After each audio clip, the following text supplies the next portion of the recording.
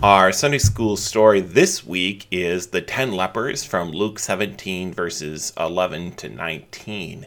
The accounts of leprosy in Scripture are full of deep theological significance. The Old Testament laws concerning leprosy, for example, were a vivid portrayal of the divide between sinful man and God. The leprosy that affected the skin was an outward symbol that God used to teach the people about the inner sin. The story of Naaman in the Old Testament is a beautiful picture of baptism and the power that God works through the waters of baptism. In Jesus' first encounter with a leper, he actually touches the leper. That was a thing unheard of, not only in Israel, but in all ancient societies. You don't touch lepers, you might catch the disease. You stay away from them, and yet Jesus shows his grace and his mercy by touching a leper. But in Israel, it was even worse, because not only might you catch the disease, but you were then ceremonially unclean. Lepers were unclean, and those who touched them were ceremonially unclean. And yet Jesus touches the leper anyway. But of course, Jesus cannot be made unclean. He is the Lord of the Sabbath. Just as he is master over the Mosaic laws about the Sabbath, so he is also master over the Mosaic laws about uncleanness and leprosy. And rather than him being made unclean, his touching the leper makes them clean. He is not made unclean, he makes others clean. In the account before us today, of course, we have one of the lepers, instead of going to the temple, returns to Jesus. And in so doing, he declares Jesus to be the temple, the place in which God comes to man and cleanses him from his sin. And so the law and the gospel here are very poignant, that leprosy is like sin. It makes us unclean, and it's something that we cannot heal, cleanse, or wash ourselves. But Jesus, the Messiah, has come to cleanse us from our sin and to cleanse these lepers from their uncleanness, just as he cleanses us. Leprosy was especially important to Luke. You notice we're in the Gospel of Luke here, and Luke was, after all, a doctor. As a doctor, Luke was amazed by Jesus' power to heal, but even more so, Luke clearly understood the deeper theological implications and hints at them in the account. Luke talks not about Jesus healing leprosy. Other places in other diseases, Luke uses the word for healing. But when Luke talks about leprosy, he always uses the term cleansing. Jesus doesn't heal lepers, he cleanses them. And by using this word, Luke points us to that deeper theological implication that Jesus has come to take away our status as unclean and to remove our sin, just as he does for these lepers. We can consider the account today in light of Paul's words to the Ephesians in Ephesians 2:12 to 13, and you could even put this passage on the board as you're teaching and direct the kids to find the similarities between this passage and our account today. Ephesians 2:12 to 13 says this, that at that time you were without Christ, alienated from the commonwealth of Israel, and strangers from the covenants of promise, having no hope and without God in the world. But now, in Christ Jesus, you who were once far off have been brought near by the blood of Christ. Notice how perfectly that summarizes exactly what happens in our account, except for Paul there is talking about us and our sin instead of lepers. The lepers were outside. They were alienated from the fellowship of Israel, just as Paul talked about us being alienated from the people of God. They were outside of society. They were cast out, and the rabbinical laws of the time said that the lepers had to stay 50 yards away from a healthy person. God's word didn't actually direct how far they had to stay away from other people. God's word back in the Old Testament only directed that those who were lepers remove themselves from society and live alone. But He didn't actually specify a distance, but the rabbis at Jesus' time said, well, you got to stay at least 50 yards. So they were alienated. They were outside the fellowship of God's people. They had no hope. Leprosy was not something that there was any hope of curing. When they got leprosy, this was probably their lot for life. They were outside the fellowship for good, having to live alone. Paul talks about us being now in Christ Jesus, you who were once far off. And notice how the lepers in our account were standing far off. They yell at Christ, or they shout to Christ from far away. And so we are separated from Christ, separated from God, far off. But in Christ Jesus, we were brought near. And so this is what Jesus does for these people. He brings them near. He approaches them and brings them back into fellowship by his power to heal. A little bit of a side note, but I recently read a book by Abraham Verhesse, The Covenant of Water. It's a good book if you're looking for a new book to read. And he gets into some of the status and stigma of leprosy. Now, he writes about India in I think it's the 20th century, maybe the 19th century. So he writes about India, not in the too far distant past, but you see some of the stigma and the difficulties that lepers have to face in that book, and it's a good book to read anyway. The Covenant of Water by Abraham Verhesse. Anyway, back to our account, Luke 17, verse 11. Now it happened as he went to Jerusalem that he passed through the midst of Samaria and Galilee. Notice that verse 11 says that he was on his way to Jerusalem. This is his journey to Jerusalem. This is shortly before he goes to Jerusalem to die for our sins. So he's on his way to Jerusalem to die when this account happens. Now, we go to the Gospel of John, of course, and a week before Jesus' death, John relates to us the story of Lazarus and Jesus calling him forth. It's a very poignant story just before Jesus' death to show how Jesus has power even over death. And remind us of that before he dies. But Luke, as Jesus is preparing, as he is coming near to Jerusalem, prefers this account, the account of the lepers. This is far dearer to Luke, you might say, in some ways. He's also going to go on to talk about Zacchaeus. That comes shortly before Jesus enters Jerusalem for the last time as well. And the two accounts are actually not that different. And Zacchaeus also was a man who was outside, cast out, cut off from the people, and who is again brought near through Jesus. Jesus again is reaching out to those who the Jews would have considered outside of the fellowship and bringing them back in. And so there are some definite similarities, but Luke prefers these, and these also are powerful demonstrations of what Jesus came to do and what he's about to do in Jerusalem, how he's going to die for our sins in order to bring us near to Jesus. Verse 12, then as he entered a certain village, there met him 10 men who were lepers, who stood afar off.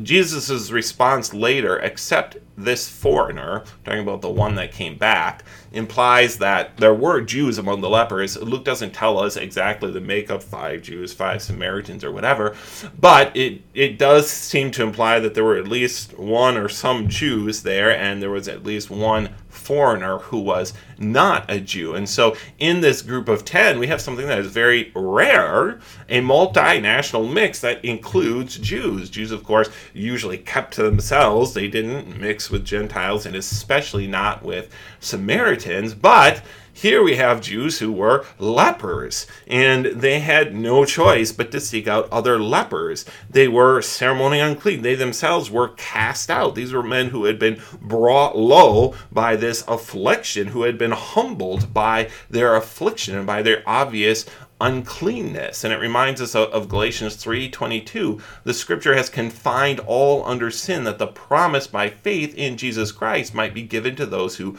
believe. So scripture makes it clear that we are not better, the Jews are not better, one race or one group of people is not better than any else. Even we as believers are not better than other people. We are all sinners. We're all in the same condition. And that's very poignant in this account, where these Jews are now mixing with foreigners, because in their disease, it has been made clear to them that they are not better than these other people.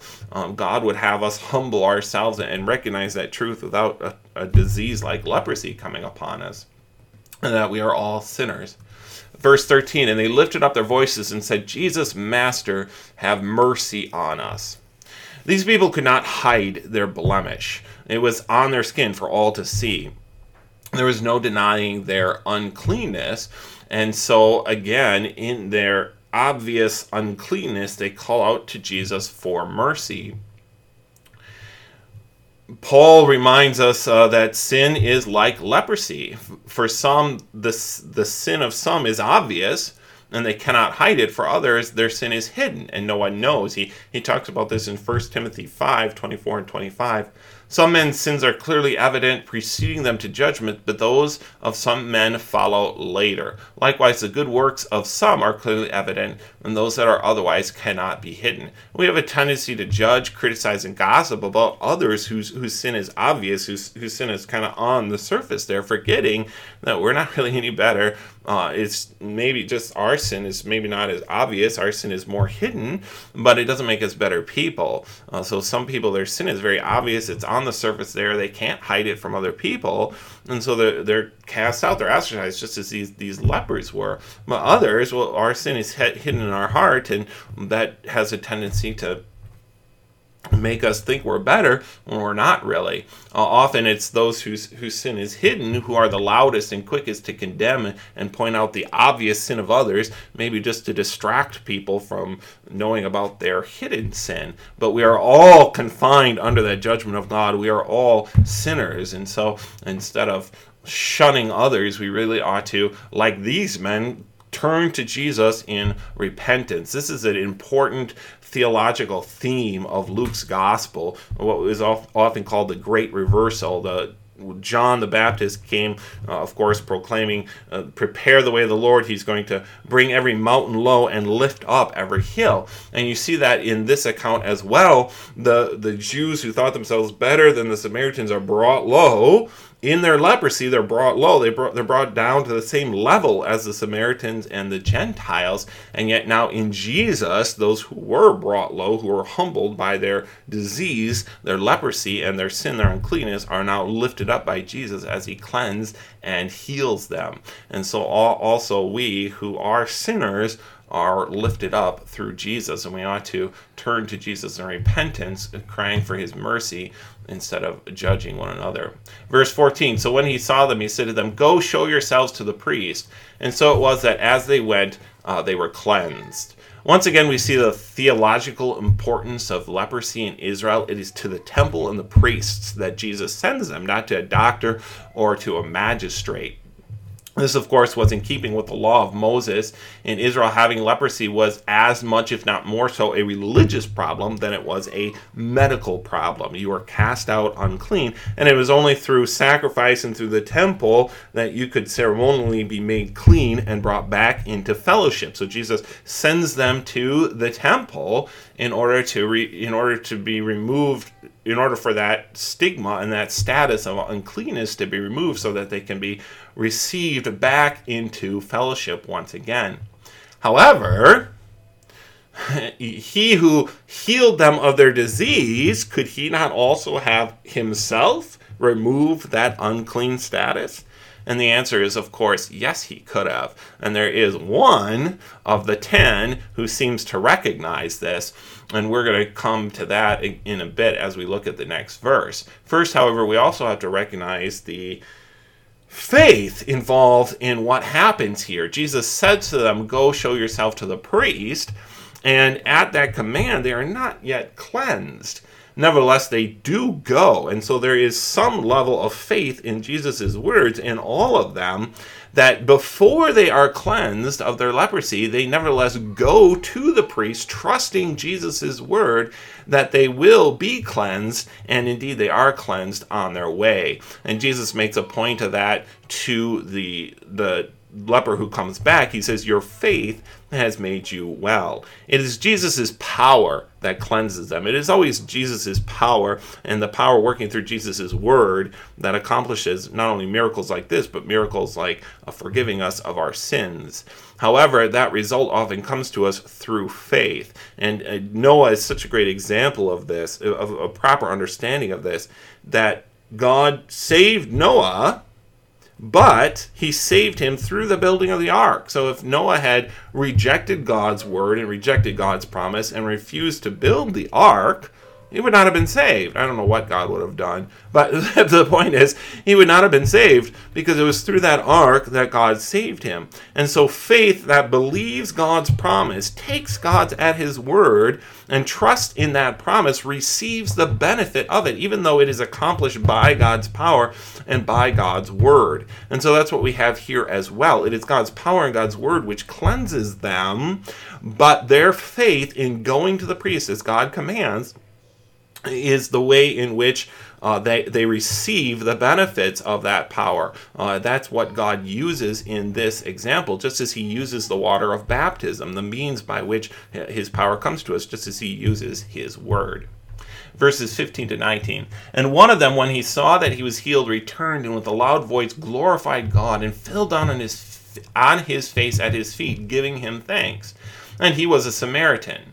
So Jesus answered and said, Were there not 10 cleansed, but where are the 9? Were there not any found who returned to give glory to God except this foreigner? And he said to him, Arise, go your way, your faith has made you well. I'm not sure, and Luke doesn't specify if this former leper realized it or not. But whether he realized it or not, by returning to Jesus, he was indicating a very important and significant theological truth, namely that the temple was no longer necessary, that Jesus was now the temple of God. And of course, Jesus himself makes that point to the Jews, destroy this temple, and he was speaking of his body, and I will build it again in 3 days. Jesus is now the place where God dwells and where God comes to men. In the Old Testament, that place was the temple. It was the symbolic dwelling place of God. But now that Jesus himself has come, that temple is no longer necessary. Jesus is Emmanuel, God with us. And now Jesus, not the temple, is the place to go to be cleansed and made pure before God. The other 9 are eager to fulfill the cleansing ritual and don't stop to consider this very important truth, that the one who healed them, if he has the power to heal them of leprosy, then he also has the power to cleanse them from the stigma and the status of leprosy. But one returns to Jesus. And notice that Jesus does not afterwards direct him back to the temple. After the one returns to him, Jesus says, Arise, go your way. Your faith has made you well. So there's no longer any need for this one who returns to Jesus to go to the priest and the temple. He has been cleansed by Christ, the new temple, and doesn't need to go to the old temple anymore. So there is one who recognizes this, and 9, of course, that do not. Now, Jesus' words here also remind us that we ought to return to God to give glory and give thanks for his earthly blessings, in this case the healing of leprosy, but there is more going on here than that. All were healed, but only one understood, or possibly understood, the greater significance. In the same way, Jesus, of course, died for all and cleanses all from sin through his death and resurrection. The whole world, universal justification, God so loved the world that he sent his only begotten Son. So Jesus has cleansed all through his death, and yet, just as only 1 of 10 returned, so also it is only a remnant which, having been cleansed by Jesus, return to worship him as their Savior and recognize the cleansing that we receive through him. We ought to always remember to give thanks to God for his daily gifts, but the true significance of this count is like that one who returned to Jesus, we also ought to return to Jesus as our temple from whom we receive the cleansing of our sins. Lord's blessings on your Sunday school lesson. As always, let me know if you have any questions.